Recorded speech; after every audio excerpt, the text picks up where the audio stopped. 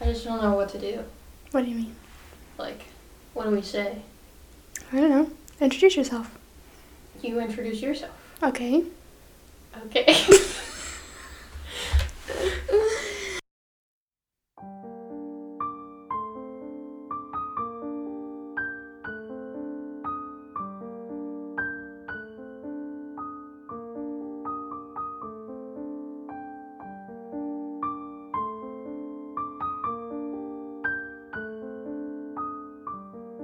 And we're live. Okay. Hello. Welcome to our podcast. True Crimes and Story Times. I'm Kirsten, I'm Michelle. and today I'm going to be telling you a story that I found on Reddit. It is by the author twocantherapper. Yo. I don't know if it's spelled T-W-O. I don't know if it's meant like two, like 1, 2, or like toucan, you know, like the bird. Yeah. But I found it on the subreddit nosleep, which I think is a pretty popular subreddit. Yeah, I think so too. Yeah. It's called My Life as an Art Exhibit. And it's a pretty messed up one, so. Let's get it. All right. He calls me his masterpiece. From Man the Machine. That's what the plaque says. I can't see it, but he's told me that's my title. All I can see is the screen and the onlookers on the other side of the glass. Looking at both is still disorienting. I'm not used to my eyes being so far apart, and don't reckon I ever will be. Also, I miss blinking a lot. His name is Tobias Keensley. There are 2 things you need to know about him.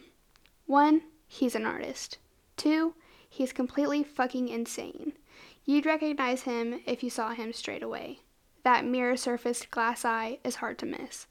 Chances are you won't see him, though, not unless you're down on your luck. If you have already heard of him and are alive to read this, then fuck you. Why? Because it means you're one of the oily leeches on the other side of the glass. One of the ones gawping at me, the one rich and wealthy enough to know about Tobias and his gallery of anatomical defiance. I've recognized dozens of them. So many of the faces I saw in the papers and on TV have seen me too. I doubt they think of me as a me anymore, though. If they ever did see us as dregs, drifters, and junkies as people, that is. Hell, Tobias's gallery is probably the only time folk like that acknowledge folk like me exist at all. That's how I met him, you see. I needed money for a fix. The ad in the paper was simple enough. Artists looking for models with unusual histories, cash in hand, address below. Did I question the danger of that vagueness? No. My junk-focused mind only noticed those 3 little words, cash in hand. It took me nearly an hour, walking deep into the sprawling industrial district, to find the place. By this point, in my attic journey, I was used to walking until my feet bled to get a fix. I was already imagining the prick of a needle and rush of euphoria when my shaking finger pressed on the buzzer of the large, derelict warehouse. Normal people that don't wake up in gutters, would have been suspicious of the near-abandoned industrial estate. Folk like yourself would probably have turned around and looked for safer ways to make some scratch. I wasn't, folk like yourself, though. At the time, this ominous cube of brick and mortar, with its boarded windows and distance from the safety of civilization, was no different from any building I woke up in. The voice that answered the intercom also would have made you flee, I bet. Not me, though. I'd spent too many decades destroying my mind to pick up the obvious sinister honey-trap tones in that high-pitched crooning. Yes, it was Tobias that answered. Not that I knew it then. At the time, all I registered was that it was a German voice, male, but cracking and splitting in pitch at odd points. Can I help you? Advert, model, I managed.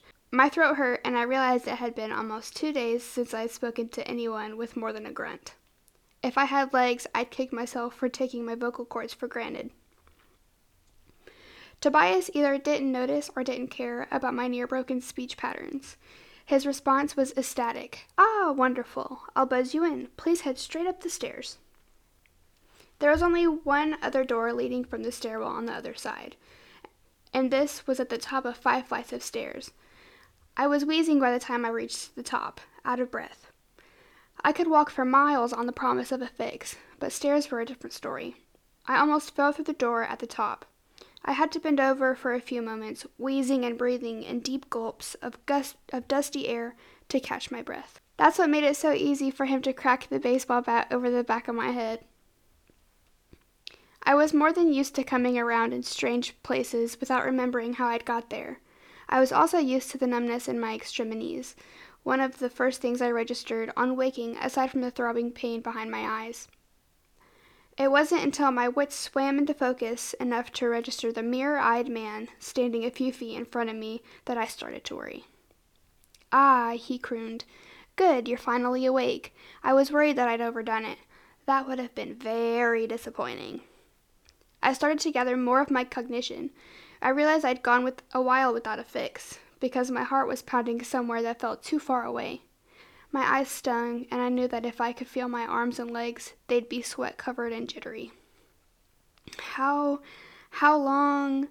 What? My voice coming through weak, feeble, and distant. Tobias tutted, waggling a finger. "Now, please don't try speaking just yet. You need to be calm and collected. Everything will make sense once I've given you the tour." He clapped his hands, rubbing them together and beaming. "Tour?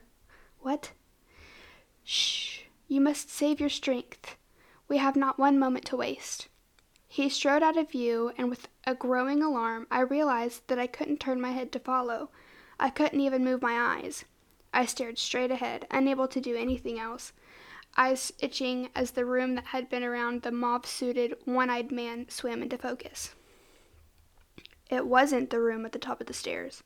That had been dark, dusty, lit only by what daylight managed to fight through a row of windows along the top of one wall. The room I was in when I came to had no windows and was better lit, but not much. The slight increase in light came from 2 naked bulbs hanging on frayed wires, flickering things that cast a pathetic yellow gleam across the tiled walls and floor. There was also less dust in the air, but the smell of anesthetic and coal fumes that replaced it was far more welcome. I'm assuming it was still in the warehouse, that I'm still in the warehouse, but I have no way to prove this. It looked less abandoned, less forgotten than the warehouse, although, again, not much. But this offered no comfort. It's hard to find any comfort in anything when you wake up in a filthy, blood-spattered surgical theater, especially one with a forge, anvil, welder, and smelting equipment clearly visible in one corner.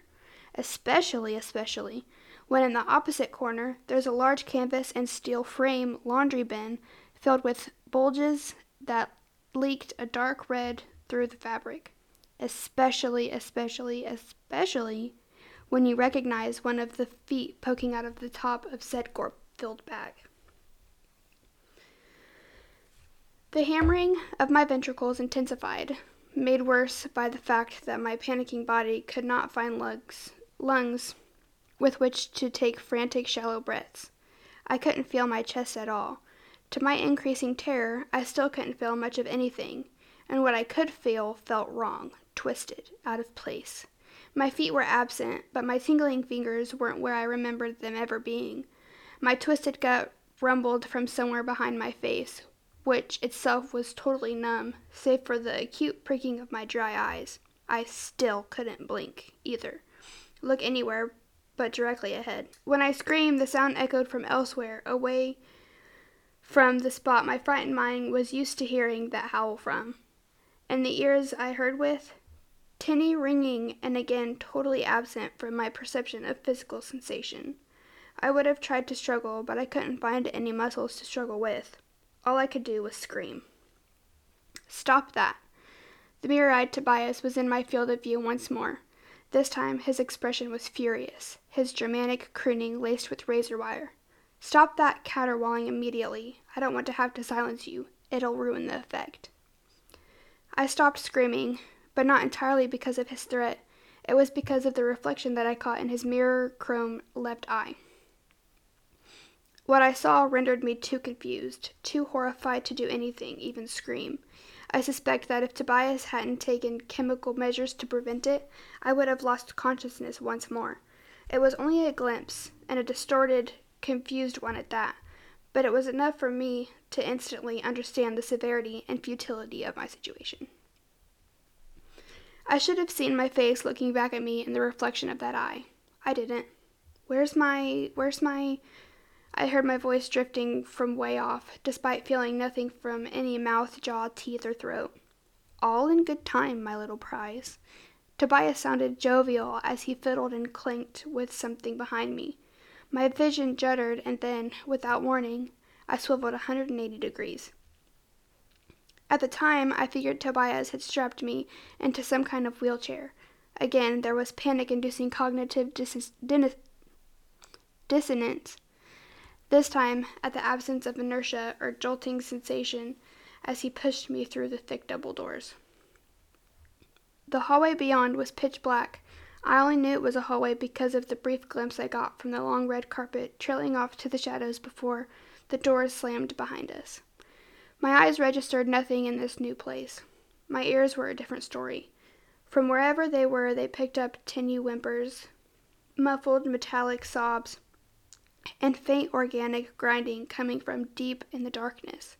My gut, one of only 2 organs I could still feel, twisted itself in an even tighter knot.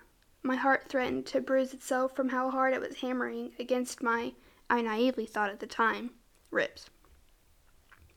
Both of these sensations intensified from the feeling of the wind against my naked eyes, the realization that Tobias was wheeling me towards those haunting grunts, moans, and wet crunches. I didn't realize we'd stopped moving until my ears picked up the click of a light switch and my eyes were flooded with white light from a strip bulb hanging in a small alcove along one wall. Tobias had placed me in front of this alcove directly facing it so that my immobile eyes could take in the collection of framed paintings it contained. These, my little prize, are the Bramfield paintings. These were my muse, my catalyst, my spark that started me on my journey toward here, toward now, toward you. If I weren't already terrified of the consequences of crossing that sickly crooning from behind me, I would have screamed again. Compared to what I was about to witness, these paintings were, well, tame. Had they been the last stop on Tobias's gallery tour, I'd have been numb to them as I was most of my worryingly still unresponsive body. I didn't fully realize what was happening yet, though, and without the wider context, those paintings alone were already enough to send the 2 organs I could still feel into convulsions. They were, without a doubt, painted by someone who had seen hell. Nobody could paint things that detailed, that monstrously, hideously intricate, unless they'd seen them firsthand. Beautiful, aren't they? The venomous crooning said, sighing. When I first saw them as a child, I knew that Bramfield, he had something different, something none of these other pretenders with their outsider art could ever capture, something raw, something real. I was naively grateful that Tobias didn't have me linger in front of the paintings for long. He was far too eager to show me his own work to let me study the paintings of his self-appointed teacher, his horrific muse, for more than a few minutes. It was still too long, though. Obscenity took on new meaning for me when I saw those paintings. Despite never being religious, the only word I have for those oil colors is blasphemy. Blasphemy not against any god, but against life itself. There was a vast landscape of a gigantic baby's head. It had no body, unless you can call a fleshy, glistening maggot's tail a body, but it did have limbs. 8 of them, in fact, brittle, raking arms that sprouted from asymmetrical, pustule-coated lumps behind either ear. Its eyes were cold beyond reason. A deadness in them returned my gaze in a way no brush should have been able to capture. Another was a smaller portrait of a man with mouths for eyes. Something about his moist, glistening skin, his pallid, phlegm-coated lips, his hideous, wide grin triggered a deep fear in me, far worse than his mismatched facial anatomy, though. This one disturbs me in retrospect, mostly because of how much it directly inspires the first of Tobias's own pieces.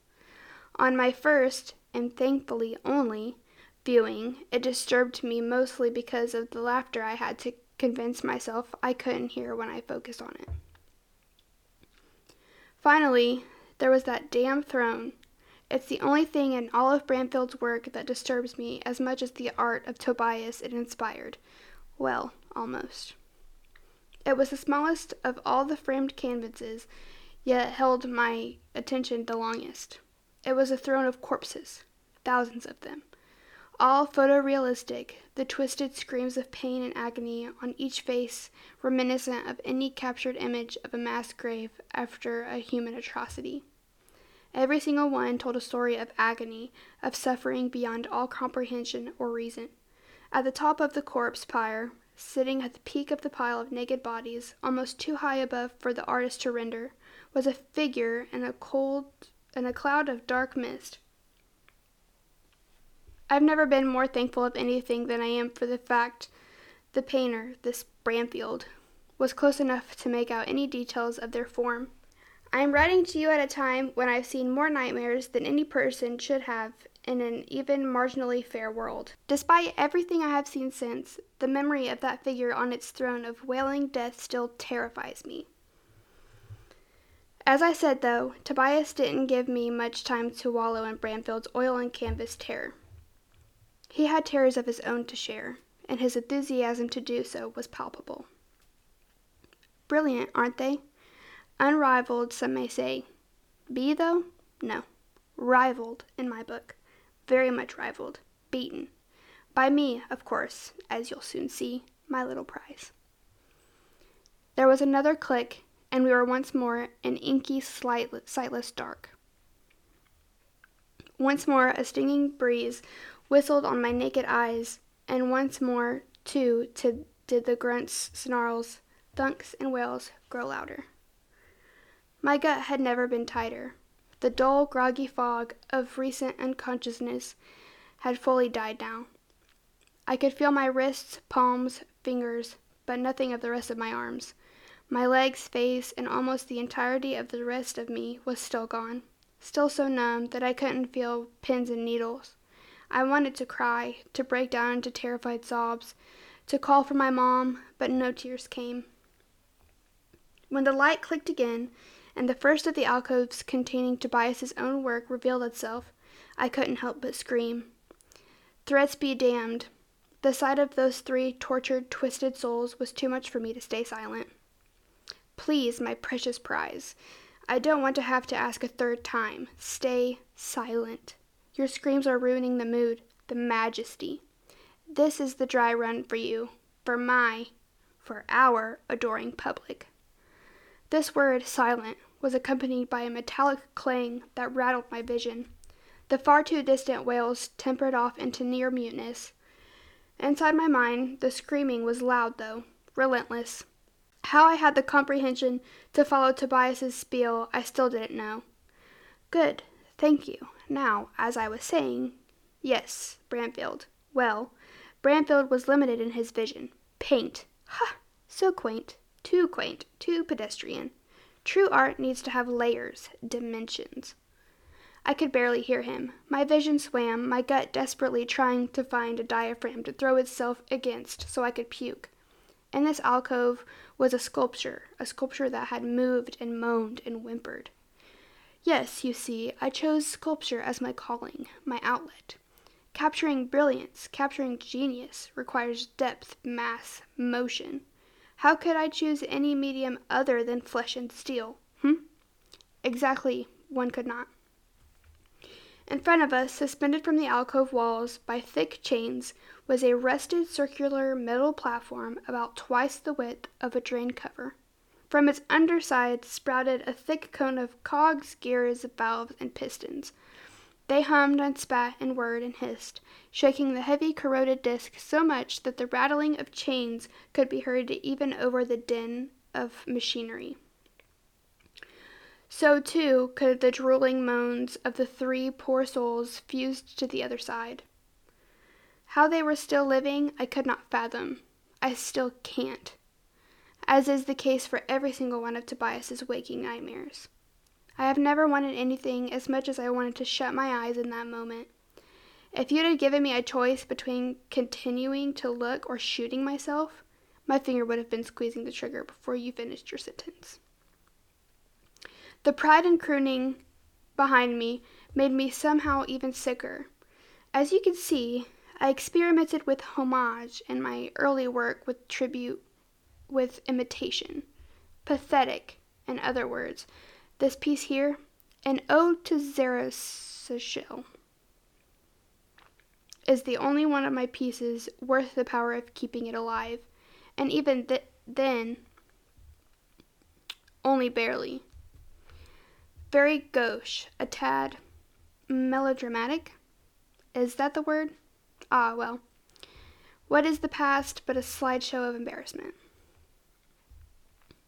It was obvious what the mere-eyed manic had been referring to when referencing imitation. These poor once people had been arranged to as best resemble the mouth-eyed man in Bramfield's paintings as Tobias possibly could. None of them had any tissue remaining below the chest, although only the central figure retained their entire set of ribs. This poor creature was the most intact of the 3, and the only one connected to the rusty disc, which, to my horror, I quickly realized from the scars and burned tissue it had been welded to. The armless torso was writhing on the brown-orange surface, pulling at the various hooks and bolts melted into its flesh and hold it in place. I was again acutely aware of the numbness in my own arms at the sight of the gnarled, scarred stumps at the creature's shoulders. Sad and twisted and nightmarish as these observations were, the heads of the 3 unfortunate souls left little room in my shattering psyche for much else. I had to remove a lot of cranial matter to get the facial position right. I don't know if they're conscious anymore, not really. Probably better for them that way though, right? The oddly pitched laugh would have sent a shiver down my spine if I could feel the damn thing. Again, it was horrifically obvious what he meant.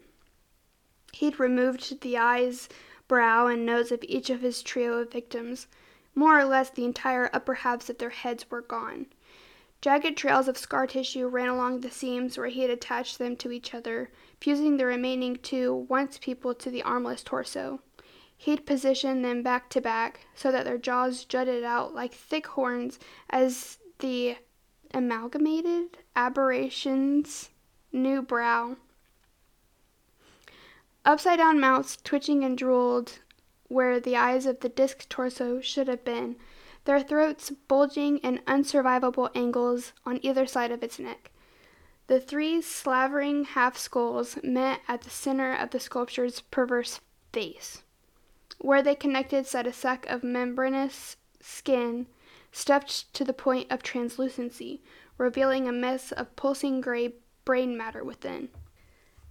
The 2 peripheral figures were somehow even less intact than the pillar torso. Aside from their twisted necks and halved faces, all that remained of them were internal organs hanging in sagging, goiter-like bulges the size of basketballs. These trembling lumps protruded tumor-like from underneath each of the central figure's armpits, and it was possible to tell where the raw flesh of one body ended and the next began. The quivering organ buboes were further connected to the central torso by exposed veins, arteries, and gastrointestinal tubes, merging every biological system of the heaving bodies into a single organic mass. Keeping them alive was tricky, my little prize. This is actually the 3rd iteration of the piece, but here it is, still breathing all these decades later. Marvelous, no? I'm particularly proud of the mechanisms here, even if they are somewhat crude by my current standards. That cone is full of prototypes for gizmos and doodads I still use today. Still, you'll find that out shortly, won't you? Onwards. The seconds between his final word and the click of the alcove lights vanishing felt far too long. I had far too much time watching that misshapen, mangled thing that had once been 3 writhing and thrashing on its humming base plate. I could still see it when the darkness washed once more over us. I felt the tiniest flutter of relief when it became clear Tobias didn't intend to show me his entire gallery. We walked through the dark for at least 15 minutes, the ebb and sway of the stinging wind on the flesh of my eyes informing me when we turned corners in the sightless labyrinth. Tobias was chattering along the entire time, but I'll be damned if I could remember what he said now. I wasn't paying much attention. My thoughts were wrapped in the plummeting realization that I was well and truly fucked. It's no secret that I had made the best decisions in life. Truth is, I was probably only a few years from dead. Some part of me, though, some small part, had always believed I'd sober up and turn my life around at the 11th hour. How long I'd been unconscious for after Tobias hit me with the bat I still didn't know, but it was long enough that my last fix was well and truly flushed out from my system. I was soberer than I'd been in years. Even the irony that I'd found lucidity in the moment shit turned far too late was starting to tear me apart. My inner lamenting was interrupted here and there by dread-stoking noises from the unseen alcoves we passed. Some were barely audible grunts and slaverings similar to those made by the tri-mouthed living bust. The deeper into the darkness Tobias took me, the more grotesquely human the sounds made. Grunts became whimpers, slavering evolved into sobs. Once or twice I could hear a rasping, "Help," or "Please, please kill me." Tobias chattered and crooned over the growing racket. I lost count of the number of distinct voices, for lack of a better term. By the time there was another click and my naked eyes once more found light, we must have passed dozens of alcoves at least.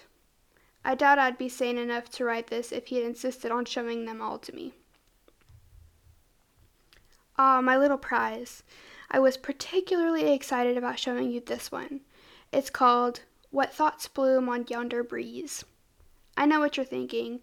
I was going through a pretentious phase when it came to titles.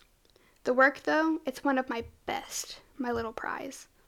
Almost as good as, well, you shall see.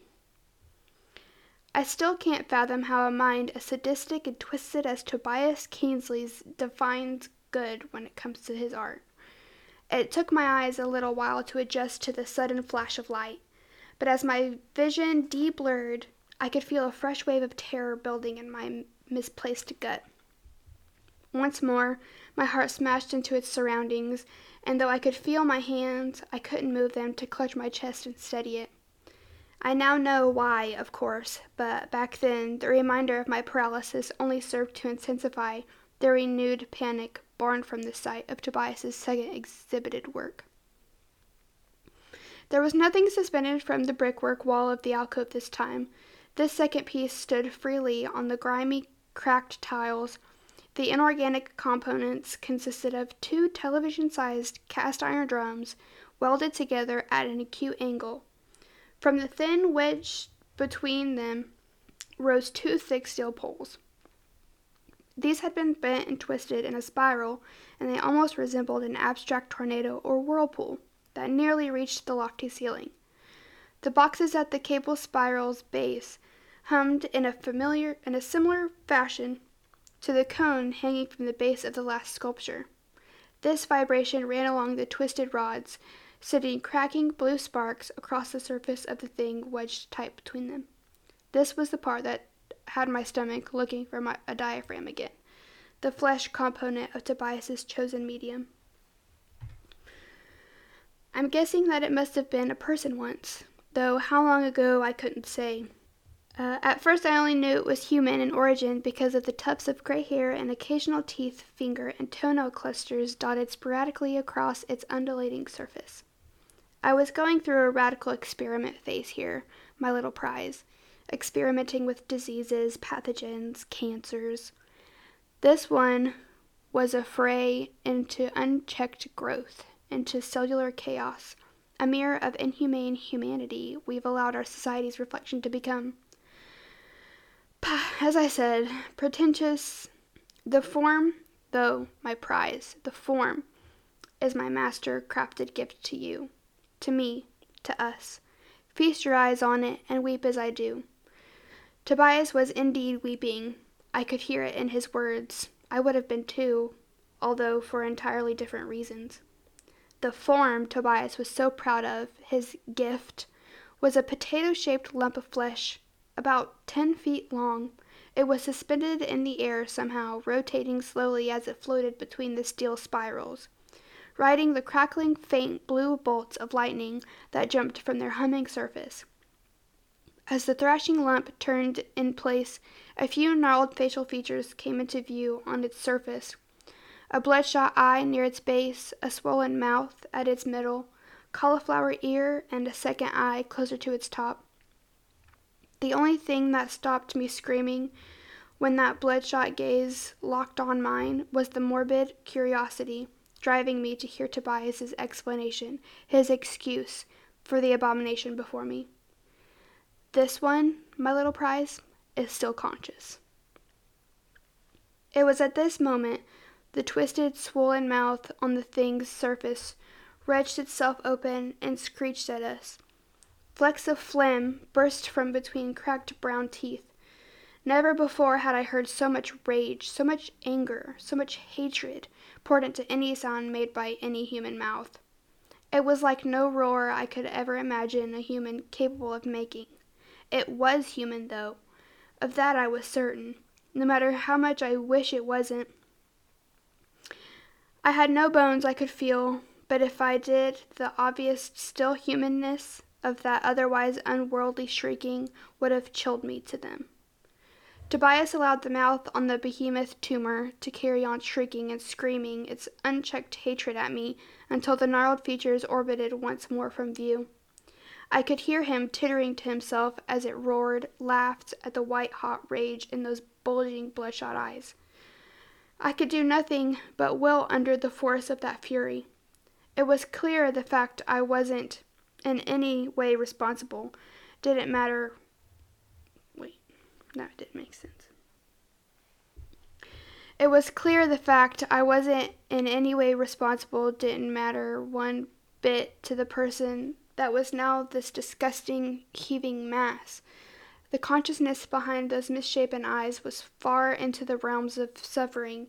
It could feel nothing but hatred for anyone that didn't share its pain. You see, my little prize, it was this piece, the reaction of the model here, that made me realize what my clay emotionally became was far more important than what it physically became. This lump here, the cancerous nothing, has created beauty from the most base, the most ugly, the most disgustingly passionate depths of the human spectrum. It was upon seeing this recently and finishing the last piece I want to show you that, well, you'll see. I'm so excited, my little prize. I honestly can't wait. We reached the final alcove of our tour after another half hour walking in total blackness. Tobias must have had the maze engraved in his memory. Either that or his mirror eye could see in the dark, because not once did he get lost or bump into a hidden wall. The sounds from the unlit alcoves reached farther and farther into my nightmares for inspiration. The whimpers and moans grew to eerie levels of quiet. Soon they became less pained, more subdued. Sobs soon became unintelligible gibbering, insane ramblings, and twisted mutters arose from the dark spaces where whimpers of fear once came. If I could feel my spine, it would have tingled. My absent toes would have curled.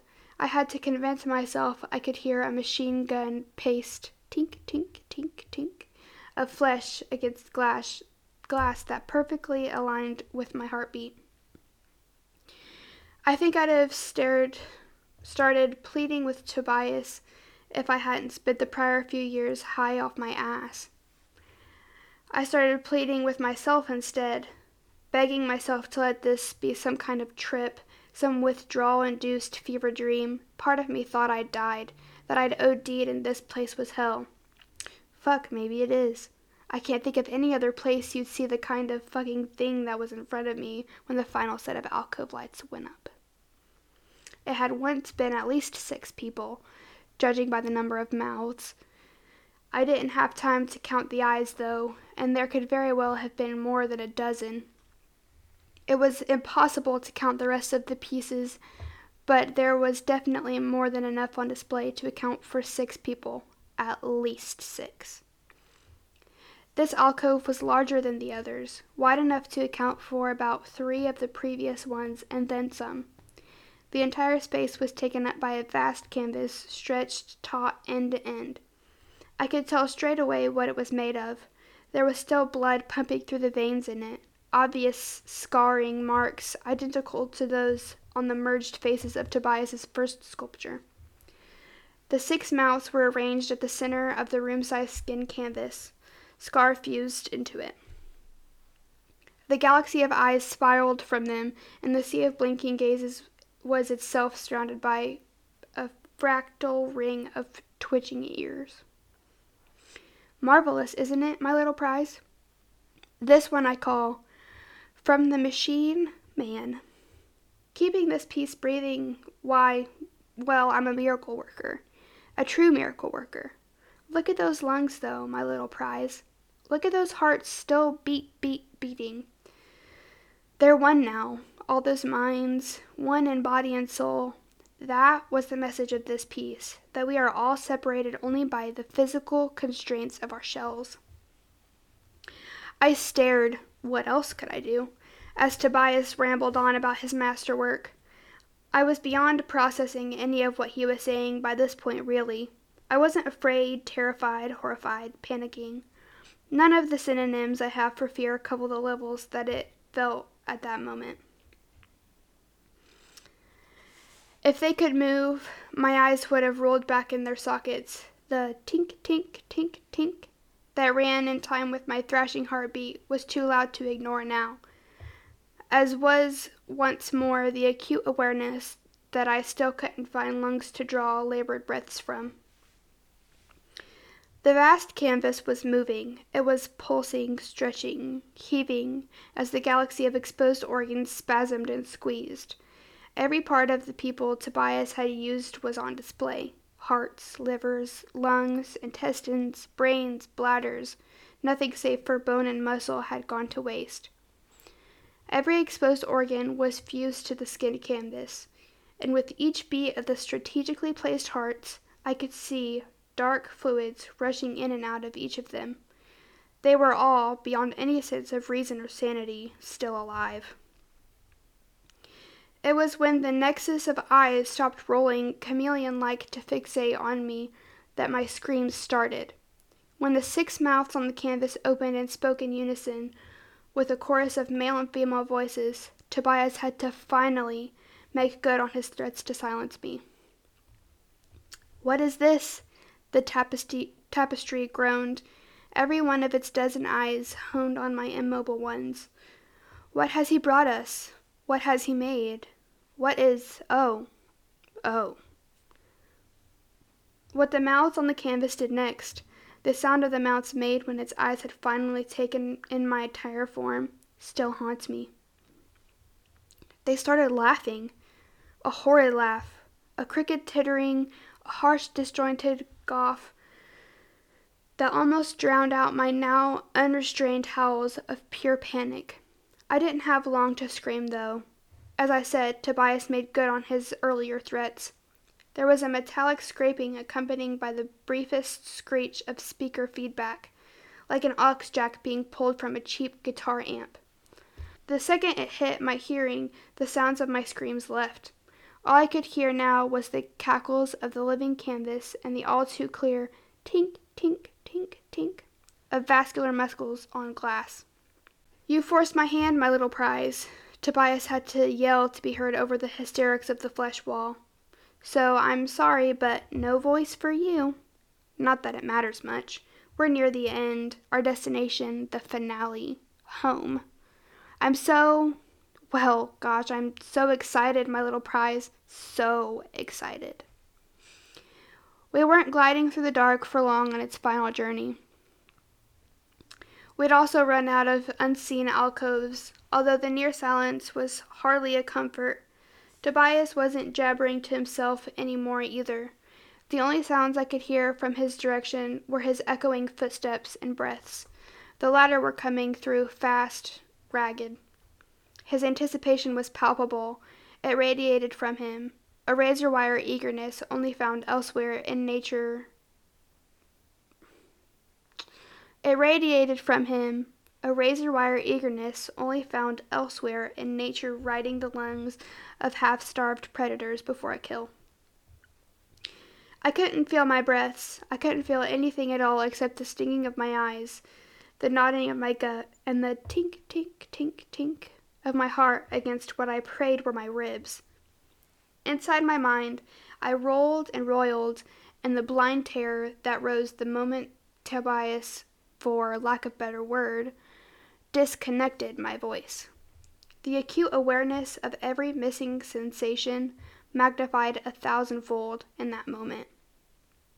An uncountable number of worst-case scenarios flashed past my mind's eye, each more hellish and resolve-breaking than the last. When Tobias clicked on its final light switch, it took me less than half a second to realize that, hellish as they'd been, none of my predictions were as bad as the reality that awaited me. So with my last piece, from the machine man, I was experimenting with unity, my little prize. Yes, the form is impressive, but the mind, the one from many, is the real piece. A super sentience, a hyper-resilient collective consciousness that can peer into the void of cognitive infinity without breaking. Without warning, he launched himself back into my field of view, grin stretching ear to ear, white bulb reflection and childlike glee sparkling in both his organic and metallic eyes. And you, my little prize, are to be its antithesis, its polar negative, my response to my own creation. With them, I expressed concepts of unity and togetherness. With you, I shall explore the uttermost depths of isolation. His face was inches from my naked pupils. Once more, I found what parts of me that were balking at the lack of a visible face in the reflection on his mirrored eye. Welcome, my little prize. No, my little masterpiece. To the beginning of your contribution to history. He stepped aside to reveal the alcove that would be my tomb, and for the first time, the full horror of my fate dawned on me. The alcove was a large glass case. Inside it was an elaborate network of devices and machinery that included a keyboard, screen, and computer tower. They weren't what made me wish I still had lungs to scream. What did that was the hands positioned on wires at the keyboard ready to type. I didn't want to believe it, but there they were, connected by wires painfully screwed and mashed into still exposed bones. I tried to flex my still tingling fingers, urging the digits in the case to remain still. They didn't. My hands were behind the glass, hooked up to a janky iron box with a radio antenna sticking out the top. I watched them flex and wiggle at my command. I could feel the keyboard beneath my fingers. My gut was once more trying to find a diaphragm, not just because of the hands either. The brain floating in the small steel bar spiral was equally responsible. Yes, you see that? That's you, where you actually are now. Tobias opened the case and poked the floating brain with his little finger. In an instant, every shred of my awareness became white-hot pain. I was blind, deaf, totally unable to register any physical sensation except agony. The moment Tobias removed the digit, the burning ceased. He cocked an eyebrow. His point proved. Wireless signal transmission. my little modular masterpiece. Observe. And this is when the last of my remaining sanity broke. Tobias reached down and picked up one of my eyes. My vision split, the view from my left still fixed on my twitching hands in the case. From my right, everything became a blur. Observe, my little masterpiece, observe. From man, the machine. Tobias hadn't been pushing a wheelchair. He had been pushing a wheeled surgical trolley, the kind used to transport tools.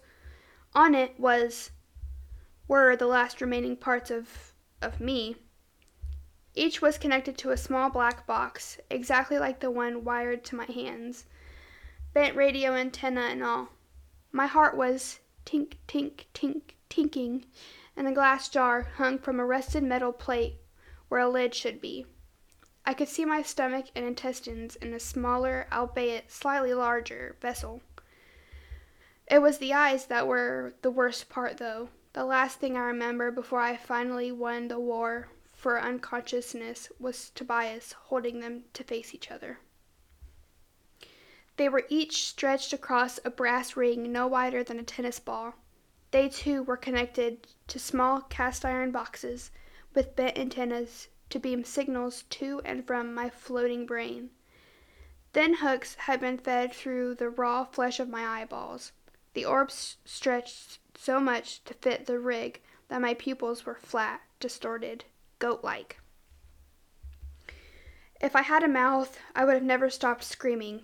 Sadly, Tobias had ensured that I'd never scream again.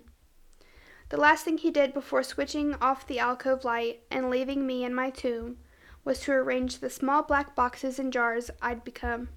One eye forever faces the screen. It is this, he told me, that's the real art, with nothing to do but type. My remotely operated hands have been letting out a crescendo of, well, exactly the kind of mad ramblings you'd expect someone in my position to write. My words are projected on the alcove wall behind my case, and the many visitors to Tobias's gallery do so love to titter and chuckle at them. My other eye is facing them, you see. Tobias wants me to see how the patrons react to my descent into madness. That was 5 years ago. 5 years I have been here, unable to do anything except type jabbering lunacy in the hopes that one of the rich, powerful, and publicly known patrons has a pang of guilt and shuts off the machines, somehow keeping me alive. I'd given up hope, that is, until the power surge. It happened this morning.